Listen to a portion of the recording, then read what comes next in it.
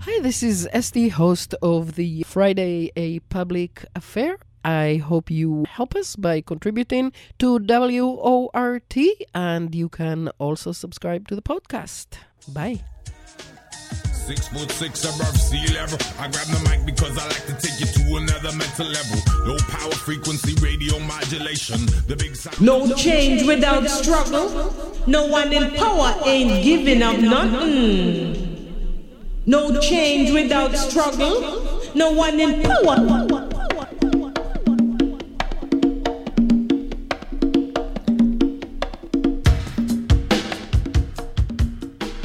WORT 89.9 FM, listener-sponsored community radio, Madison, Wisconsin. And hello, welcome to A Public Affair. I am Esty Dinor. Before we do anything else, I realized that last week I neglected to thank the people who pledged 2 weeks ago. So I want to do it now. Thank you so much, those of you who pledged. We didn't make the number of people or the number of evergreens we were supposed to, but we certainly raised a very nice amount for the station. So I really, really appreciate having heard from you. Thank you so much. On December 7, Peru's President Pedro Castillo announced that he had dissolved the Congress by presidential decree. Almost immediately, Congress declared this a coup and deposed him. He has since been detained, and his first vice president, Dina Boluarte, was declared president, and protests have erupted in many parts of the country, with at least 6 dead and many injured. In response, the newly installed president has declared a month-long state of emergency amid these protests. So we want to know and understand what's going on there. And to help us with that, we have with us Jo Marie Burt.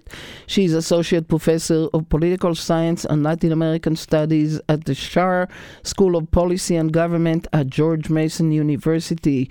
There, she has served as Director of Latin American Studies, Co-Director of the Center for Global Studies, and Associate Chair for Undergraduate Studies. And thank you very much, Jo Marie, for joining us again. It's good to have you. We actually talked in early August last year, 2021, just after Pedro Castillo became the president of Peru.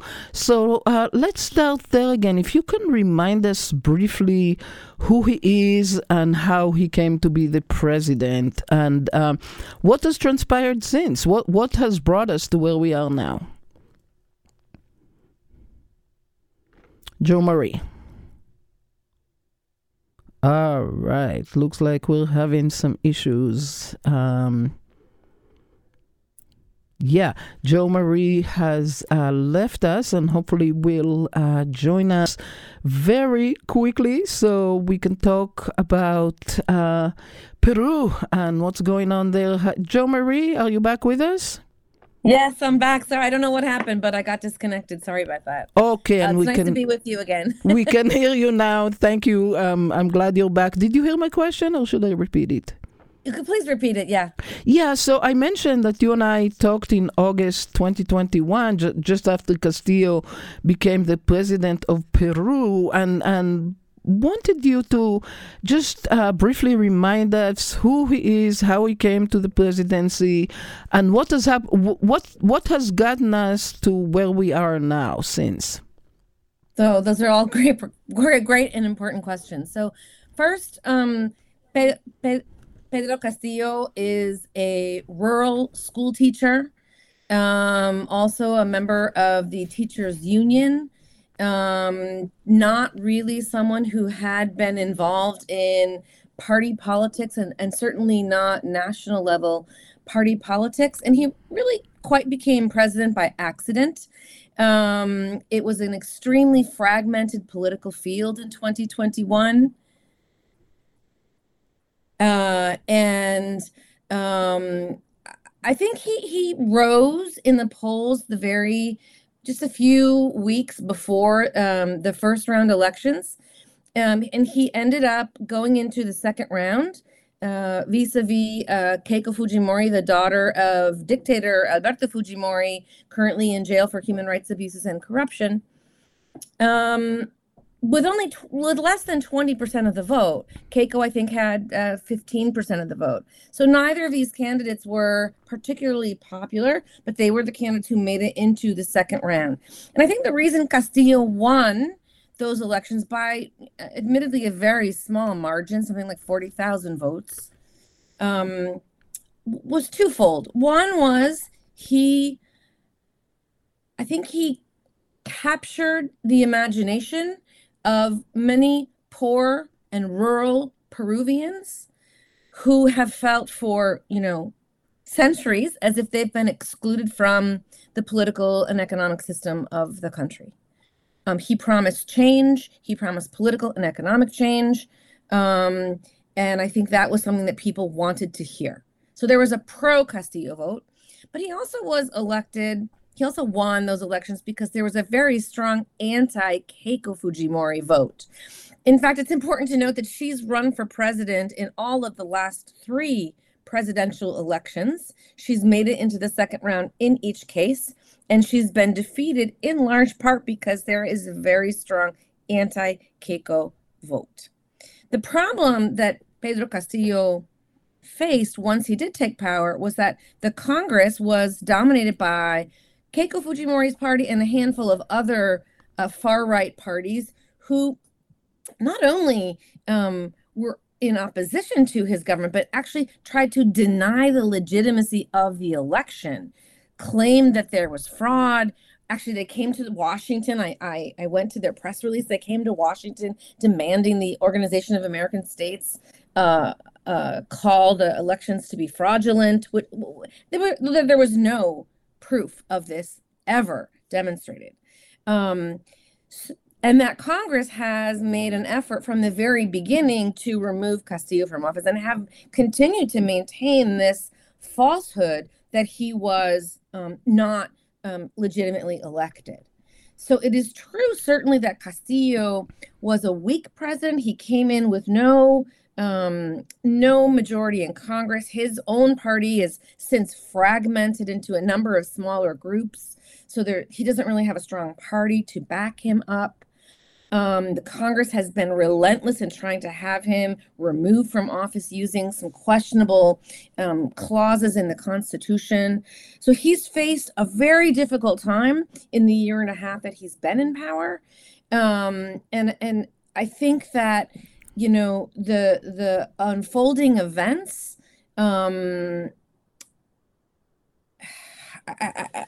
it's hard to characterize what's happening in Peru right now in just a few words, but I think it shows the profound crisis of the entire Peruvian political system. There's a crisis of representation. There's a crisis of institutional stability. There's a crisis in the balance of powers between the executive and the Congress in particular, and it's reached a breaking point. And this is one of the reasons why we see so many people in the streets. It's not, some press have made the point that it's, people in the street calling for Castillo's release and return to power. There is a small number of people making that demand, but overwhelmingly, people are unnerved because they also see that the Congress is responsible for the current crisis. And so they have a problem with Castillo being forced out and the same Congress continuing to retain power. And in fact, the same Congress now overseeing a government, working side by side with the current government, the Dina Boluarte government, that is responding to protests with a severe repression, right? So there's been escalating protests because of the discontent over the government and the Congress, but also in response to the government's response to the protests, right? We now have at least 20 people killed by police and military forces. They've declared a state of emergency. They've declared a curfew in many provinces in the country. There's reports of arbitrary detentions, of torture, of police firing tear gas and bullets from helicopters in certain regions in the country. You don't see that so much in Lima, but you do see it in the regions.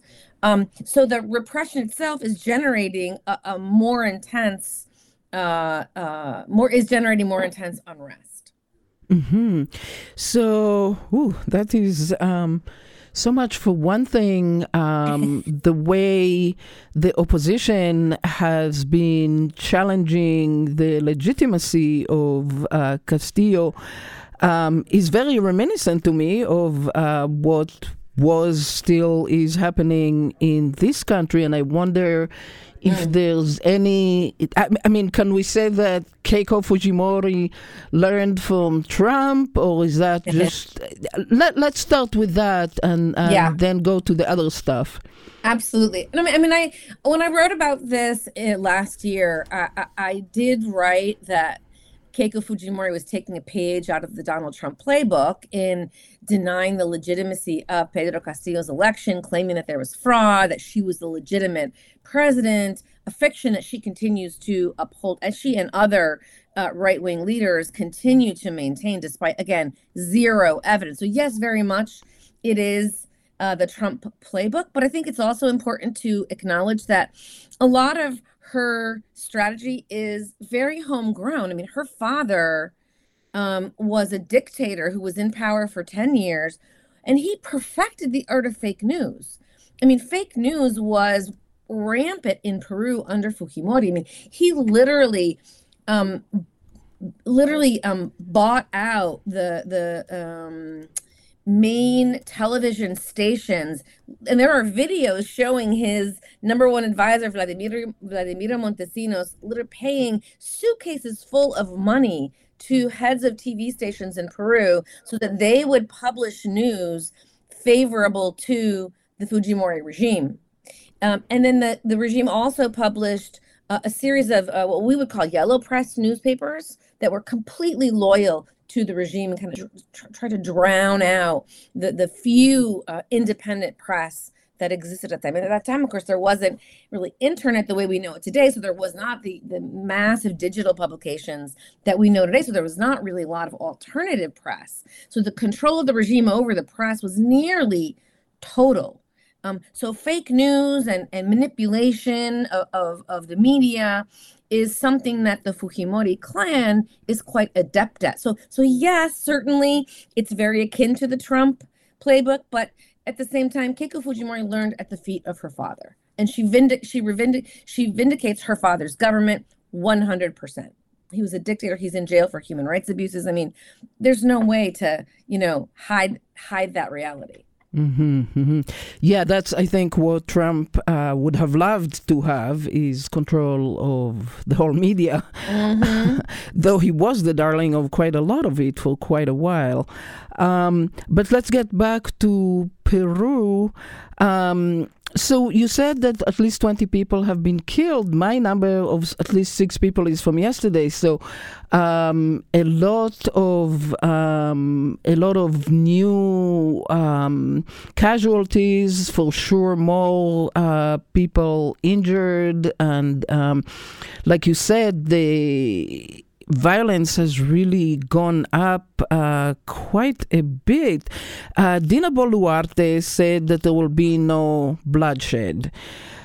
She used to be his vice president, and from the same party, which of course has thrown both of them out of the party, and you can talk about that. But what's going on? Does she have any power at all, or is it really the Fujimori people who are in control here? Right. So just about the numbers. Yesterday alone, there are reports from Ayacucho that at least seven people were killed by police shootings. So the number that came out last night by the Human Rights Ombudsman's office was, I believe it was 20 or 21. So the numbers are escalating very quickly. And it's important to note, 2 years ago, I don't know if you recall, the president at the time, Martín Vizcarra, was removed from office by the Congress. And the president of Congress became president of the country, Manuel Merino. He was only in power for 5 days. After two young men, were reported killed, his entire cabinet collapsed and he resigned. There have been now almost at least 20 dead. Not a single minister has resigned. In fact, the government has doubled down. Yesterday evening, the Council of Ministers circulated a little clip on Twitter showing, a huge contingent of military or police marching into the Plaza San Martin, one of the main plazas in downtown Lima, where people gather for protests. Massive amounts of police and or military. And there have been numerous videos circulating from around the country of police attacking protesters, either with their batons or with their hands, or shooting them directly. And there was one video from last night where you saw a young man who he was on the ground. He was being held down by a police officer, and another police officer walking by kicks him in the face and then keeps going.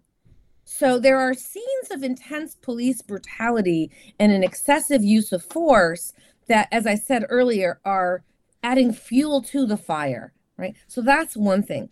The government has shown zero sensitivity about this. Dina Boluarte last night, she put on Twitter a little note saying that she was sorry about the people who had died in Ayacucho, and put a little black, a black background with a white little ribbon, saying her condolences, but not saying anything about what her government is doing to stop police brutality and police violence and this excessive use of force. Right. And so essentially the state of emergency decree that she handed down a couple of days ago gives no limit, establishes no limits on police use of force. And so the police and military have interpreted this as as a green light to go ahead and commit this kind of violence. So this is one indicator of, where, is this Boluarte's will, or is Boluarte unable to make the decisions and she's not really the one in charge here? It's as yet unclear. I'm a little more inclined to the latter, given the kinds of statements we've seen. But it is true that, as you said, she was a member of the Peru Libre, which translates as Free Peru Party, a Marxist-Leninist left-wing party that Castillo was also part of. She was kicked out early this year. Castillo also left the party earlier this year. And that party has since fragmented into a number of different groupings. But it is, I think what's important to note here is that the Congress had an accusation against Boluarte on actually a quite minor matter when she was already vice president and minister of development and social inclusion. She continued to serve as the president of the Apurimac Club. This is sort of a social club of provincial departments. There's the Cusco Club, the Arequipa Club, the Apurimac Club, which is her club. And she signed some legal documents while she was vice president. That's not allowed. It's not a major, it's not the kind of thing where you would be able to remove her from office, I would think. But they had this accusation against her. And that accusation was shelved 3 days before she became president. So, of course, this has raised a great deal of suspicion as to whether the right-wing groups in Congress had made some kind of deal with Boluarte that they would allow her to come on as president, which is the constitutional succession is, if the president steps down or is forced out for some reason, the vice president is the next in line, if she goes along with their desired policies. Mm-hmm. So there's a lot of speculation about that. Now, I do think it's important to note that Castillo did try to carry out a coup. He did go outside of the institutional framework, and that misstep is what landed him in trouble. That misstep is what landed him in being removed, giving the Congress basically the ammunition they needed to remove him, which they'd been trying to do, but did not have the votes to do. And that's the reason he's no longer president. He's now facing trial on charges of rebellion and conspiracy. So to the extent, we don't really know all the details about whether this was actually something planned or it just sort of occurred this way. And now the right-wing groups in Congress are taking full advantage of the power that they had. So they have sort of Dina Boluarte in their pocket. That does seem to be, to me, a little bit more of the situation. And I don't think this government is tenable. I think this government is going to collapse very soon. Mm-hmm. Well, my guest is Jo Marie Burt, Associate Professor of Political Science and Latin American Studies at the Schar School of Policy and Government at George Mason University. I really appreciate Jo Marie hearing such a shall I say, inclusive. You have so much information. Really appreciate it. If listeners would like to join us, they can do it at 608-256-2001, extension 9. You can also join us on social media at What Talk on Twitter or A Public Affair on Facebook. So, two questions, but let's start with the one about Castillo, which you said it was really a coup attempt, what he did. Before that, there were all these accusations of corruption that seem to have originated from Congress. And I wonder what we know about that. Was his rule really corrupt, or was that one of these fake news? Right. That's a very important question. I mean, I think it's important to start out by saying that virtually every president in Peru in recent memory, with perhaps one exception, the president who preceded Castillo and who was only in office for about 8 months, every other president has been charged with corruption. Some have been prosecuted. Some are awaiting trial. One actually killed himself when he was about to be arrested on charges of corruption. That was Alan Garcia. So corruption is absolutely a problem in Peru. It's a problem that virtually all presidents have been accused of. And so I just want to contextualize this for a moment, because I do think that is important. Corruption is a major problem in Peru. There are credible accusations that persons close to Castillo, including advisors and some family members, may have been involved in some kind of kickback schemes. The only direct accusation against Castillo came the day that he announced his self-coup, in which a person who used to work in the Ministry of Housing was testifying before Congress about his direct, he said that he literally himself delivered wads of cash to Castillo as part of a kickback scheme. These kind of kickback schemes are extremely common in Peru. That is not at all to justify them, but they are extremely common in Peru. So is it likely that these charges are credible? It is likely, but the Peruvian Constitution does not allow you to remove a president who is accused of corruption. You have to lift his immunity and investigate him. And then if the investigations turn out to be true, then he can be removed from office. But the Congress was seeking to use any justification to remove Castillo. And this is not the first time they've done this. Clearly, it was a different Congress in 2020, but the Congress then did the same thing with President Vizcarra. President Vizcarra there was also an accusation of corruption. And they used the moral incapacity clause in the Constitution, which is extremely vague, which means you can interpret it as you wish. All you need is 87 out of 130 votes in Congress to apply that clause and then remove the president from office, which is highly problematic. Human rights organizations, the Inter-American Commission for Human Rights, and other entities have called upon Peru, specifically on the Constitutional Tribunal, to regulate that clause of the Constitution so it is clearer what qualifies as moral incapacity.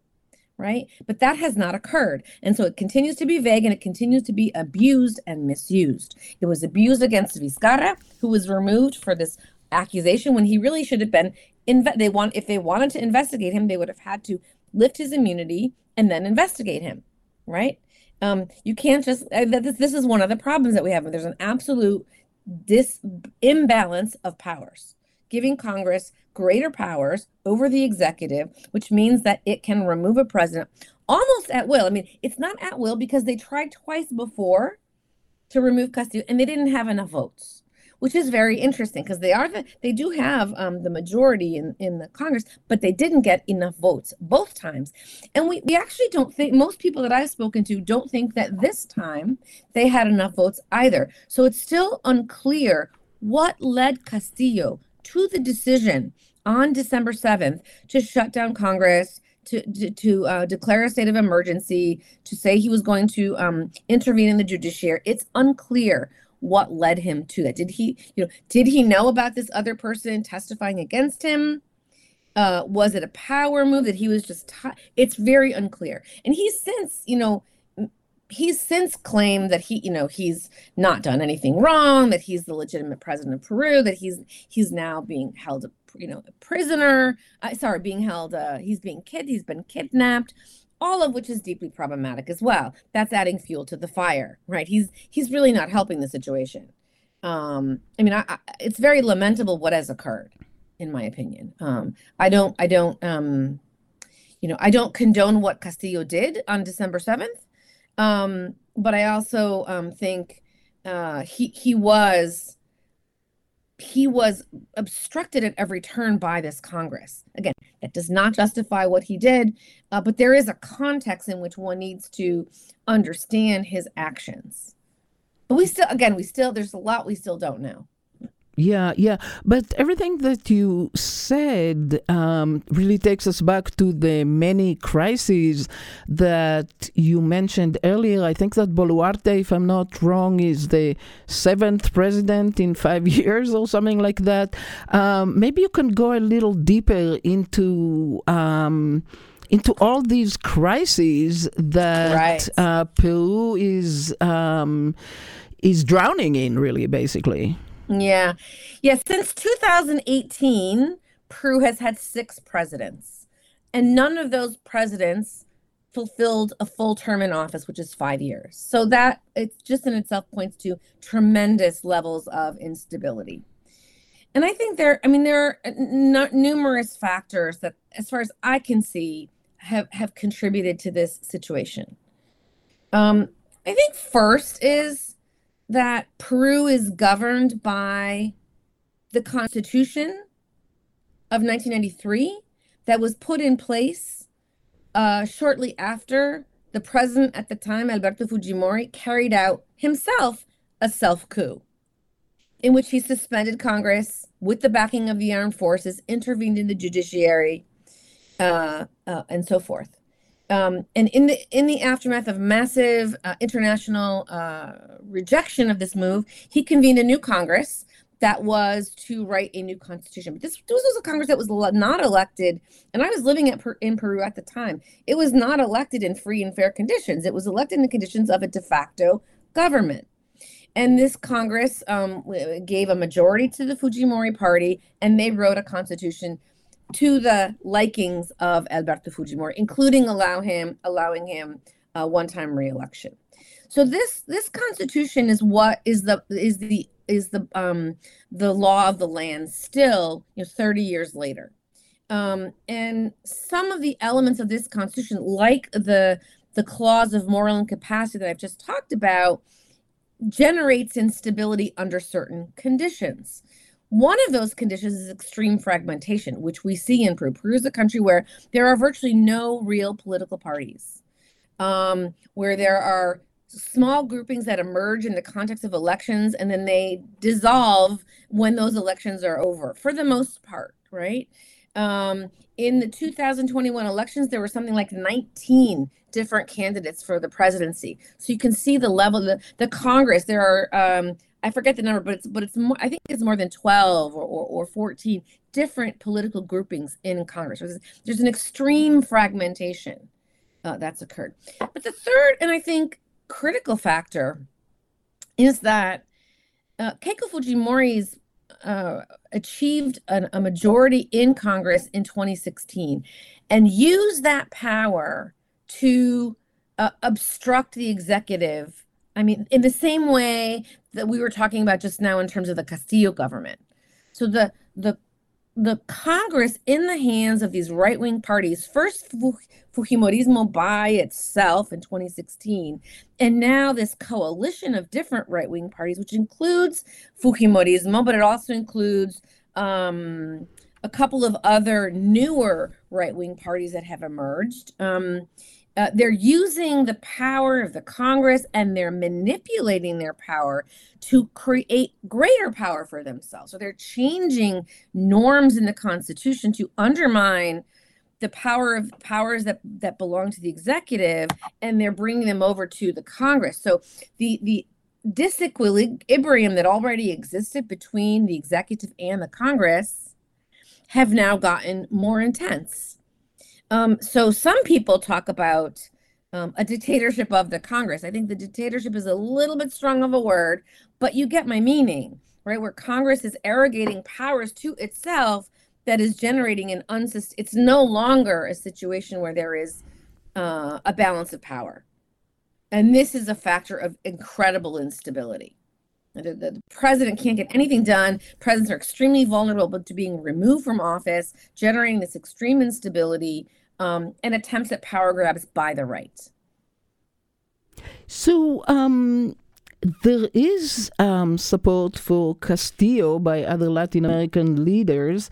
There was a joint statement from Colombia, Argentina, Mexico, and Bolivia, which expressed deep concern over his ouster and detention, and said that they still consider him Peru's legitimate leader, and requested that his human rights be respected and judicial protection guaranteed. Castillo was considered to be one of the left wave, if you will, of people who have come to power in some of these countries. Does that matter that they support him, or how does it matter, maybe, is the question. Right. So I can agree with the part of their statement where they're asking for respect for Castillo's due process rights and guarantees of a fair and impartial process. I think that is absolutely essential in a democratic country that respects rule of law. Where I disagree is with this idea that Castillo was ousted for no reason at all. I think Castillo, it's clear that Castillo, he went before the cameras. He attempted a coup. He attempted a closure of Congress.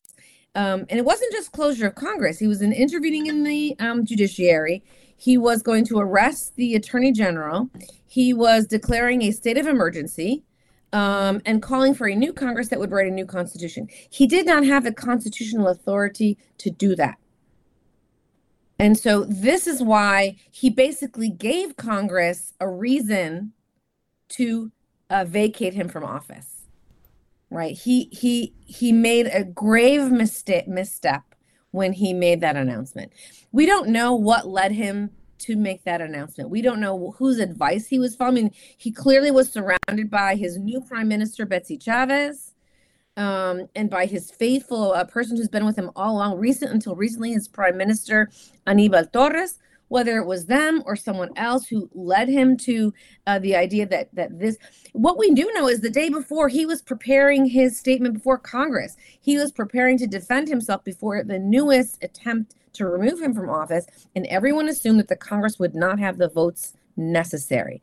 So, to say that he's still the, elected president of Peru is, I think, a little problematic. I think that's a statement based more on ideological affinity than on reality. And I think that's a problem. I do also think it's important to acknowledge that many Peruvians especially in rural areas, who voted for Castillo are very upset that he was removed from office. They feel like they voted for him, that the Congress obstructed his rule from at every turn, and that they expressed an extreme level of, the word in Spanish is desprecio, an extreme level of, well, it's really racism, but it's more than racism. It's disdain. The word is disdain towards him, precisely because he is, from a poor rural area of Peru. And Peru is a deeply racist country, a country where, the indigenous and Afro-descended population has historically been excluded from political and economic life. Let's not forget that just a couple of 2 decades ago, there was an internal armed conflict in which 3/4 of the victims were indigenous people in a country where only something like 20% of the population is indigenous.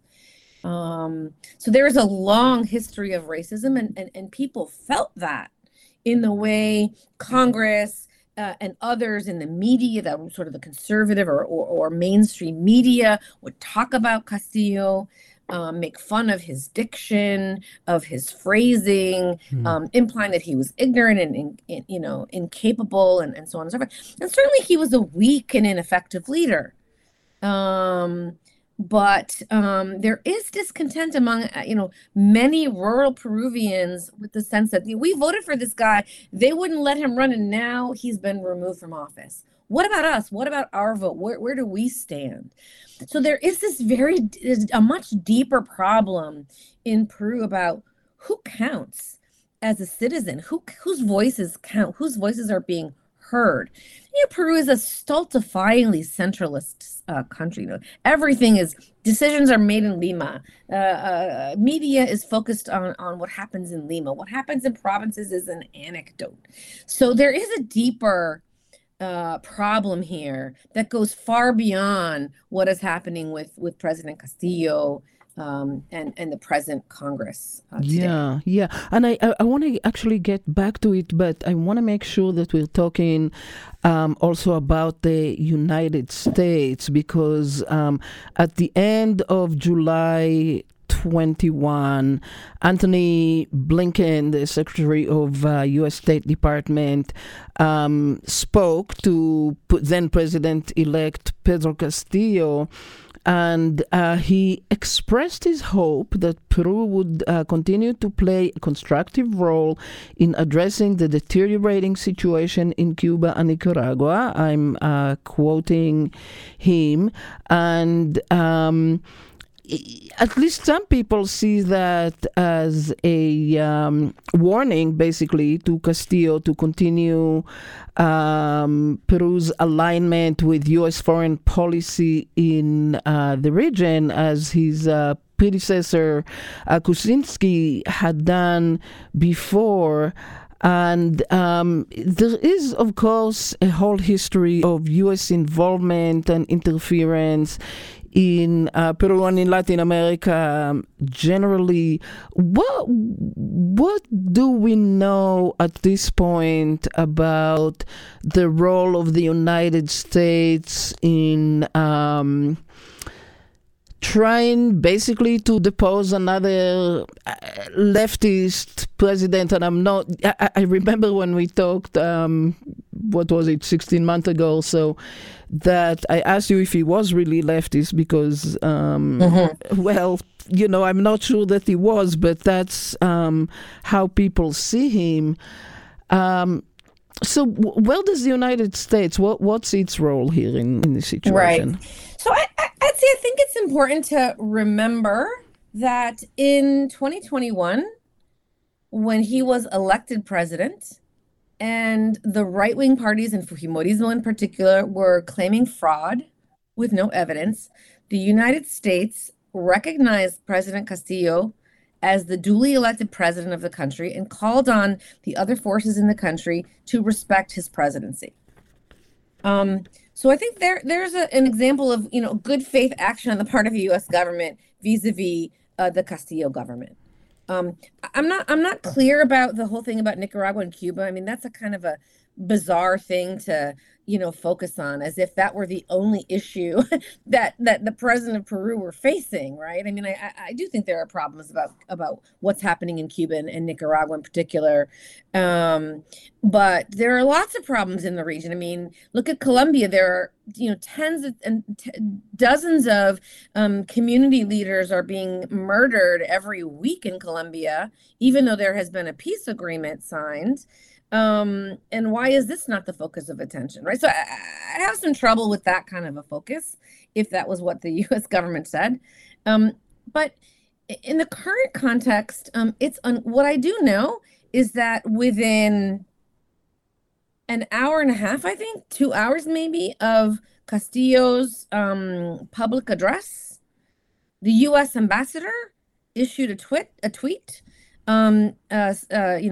calling on Peru to maintain within the Constitution, something that supported the constitutional rule of law, and by default criticizing the Castillo move. So beyond that, there has also been, I know that there was a meeting with the Minister of Foreign Relations and the U.S. ambassador. There was a picture of the two of them put on Twitter a couple days ago. So the U.S. government is kind of taking that line of, we support, the constitutional transition of power, which, is not surprising for the U.S., that they tend to focus on, what the constitutional rules of the game are.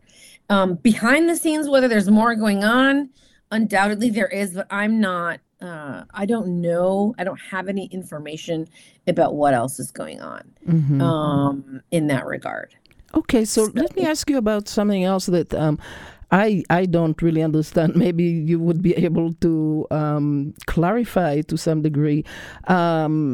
I read that former foreign minister in Castillo's government, Héctor Bejar, was forced to resign early in Castillo's rule because of a statement that implicated elements of the Peruvian Navy in the 70s in collusion with the CIA, involved in terrorist actions that allegedly led to the formation of the guerrilla movement Shining Path in the 1980s.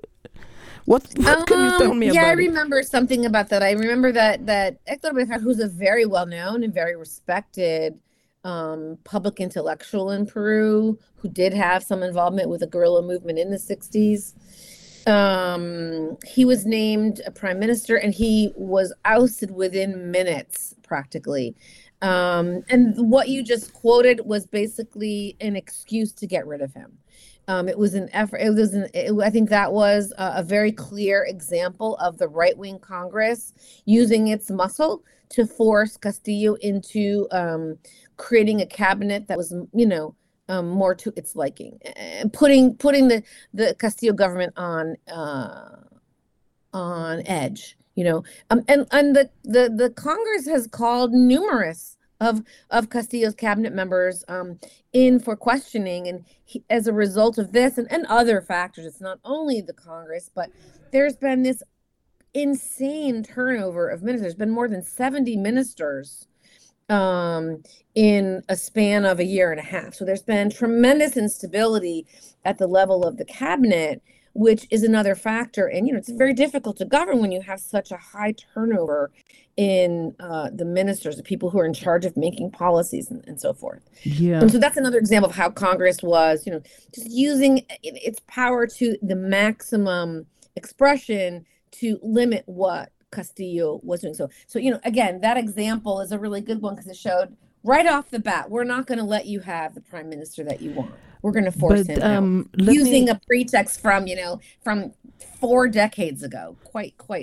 bizarre. Yeah, but do we know anything about this allegation? It's what? I mean, to link. I mean, so one of the problems there, the idea of linking Bejar with Shining Path is utterly absurd.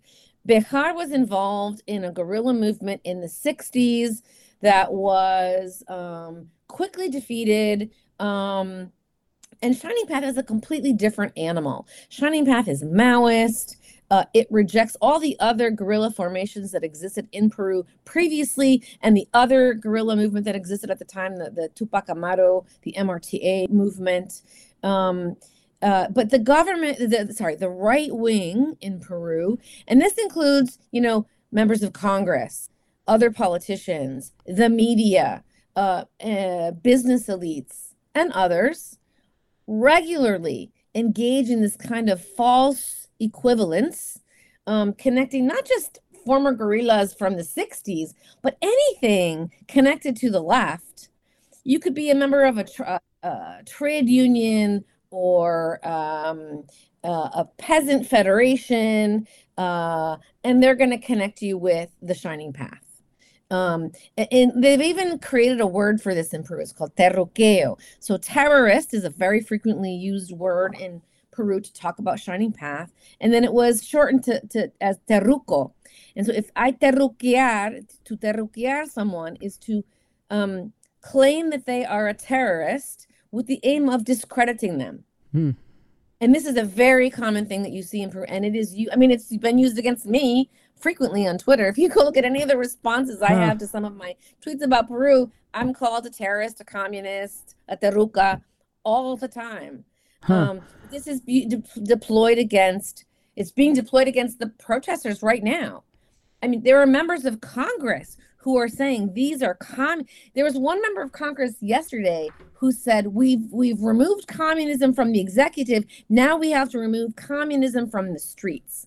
So there's these blanket statements trying to equate everyone engaged in protest who are not in line with the right-wing views as terrorists, as members of the Shining Path, which is utterly ludicrous.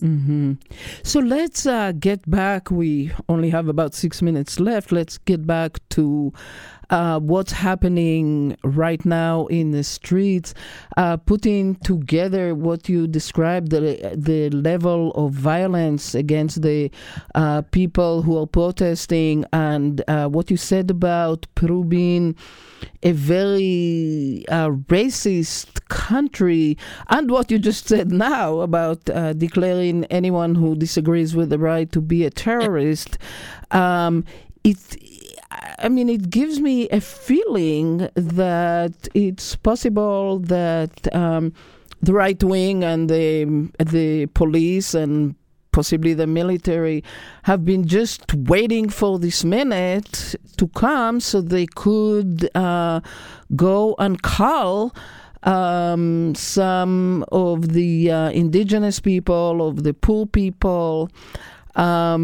It sounds like they really are loving to do it. Am I overstating it, do you think? Or? I think that is accurate. I think that the Congress acted in a way from the moment Castillo was elected. A, refusing to recognize his legitimate election.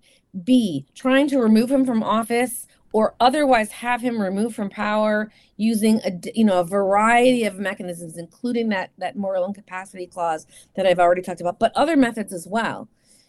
Obstructing his government, constantly calling his cabinet members to be questioned and forcing them out of office and so on, as we've discussed. And changing the Constitution, so giving themselves more power and limiting his power. Essentially, the Congress, the current Constitution allows the president to close down the Congress if the Congress has denied 2 times a question of confidence. But they've rewritten the rules so that a question of confidence, only the Congress can determine whether that goes forward or not. So they've literally eliminated that power of the executive. So I think that it's true that they were painting him, pushing him into a corner and waiting for him to make a misstep. And he unfortunately made that misstep on December 7th when he announced his self-coup, and they were ready to act. I think that is accurate. And what is very concerning to me at this point is in the context of rising protests, people clearly stating, we see you, we see what's happening. We do not believe, and remember, the Congress is deeply despised in Peru. 87% of the people have said that they disapprove of the current Congress. and that if Castillo were removed from office, they would want the Congress to also be dissolved and call for new elections. So that is what you're hearing in the streets. People are demanding new elections for the president and for the Congress. And this is why you're hearing people, demand that the president respond with a decree law that convenes elections in 2023. But the massive violence that we also see there, like I said, there have been instances of vandalism. I think we see this in almost all big protests. People try to take advantage of the chaos to create their own chaos. But basically, most people are engaging in peaceful protest, expressing their discontent with the current Congress and the current situation and calling for new elections. And this cannot be repressed out of existence. And that is what the current government is trying to do, and why I think this government, if there is not a radical change now, it is going to fall. Yeah. So in 2 minutes, you think it's going to fall? Thank you for looking into your crystal ball that way. What else might happen in the near future? I mean, the other alternative is they ramp up repression, and more and more people will be killed. I mean, it's important to say, Etsy, the Inter-American Commission just announced an hour before we came on air that they were invited by the government of Peru to send a mission, and they were hoping to go next week. And that is extremely important because the Inter-American Commission is clear about the need for restricting the use of state violence and allowing for peaceful protests, and hopefully in creating, mechanisms of dialogue to get Peru out of this crisis situation that it finds itself in, with, and minimizing future loss of life. That is essential. Yeah.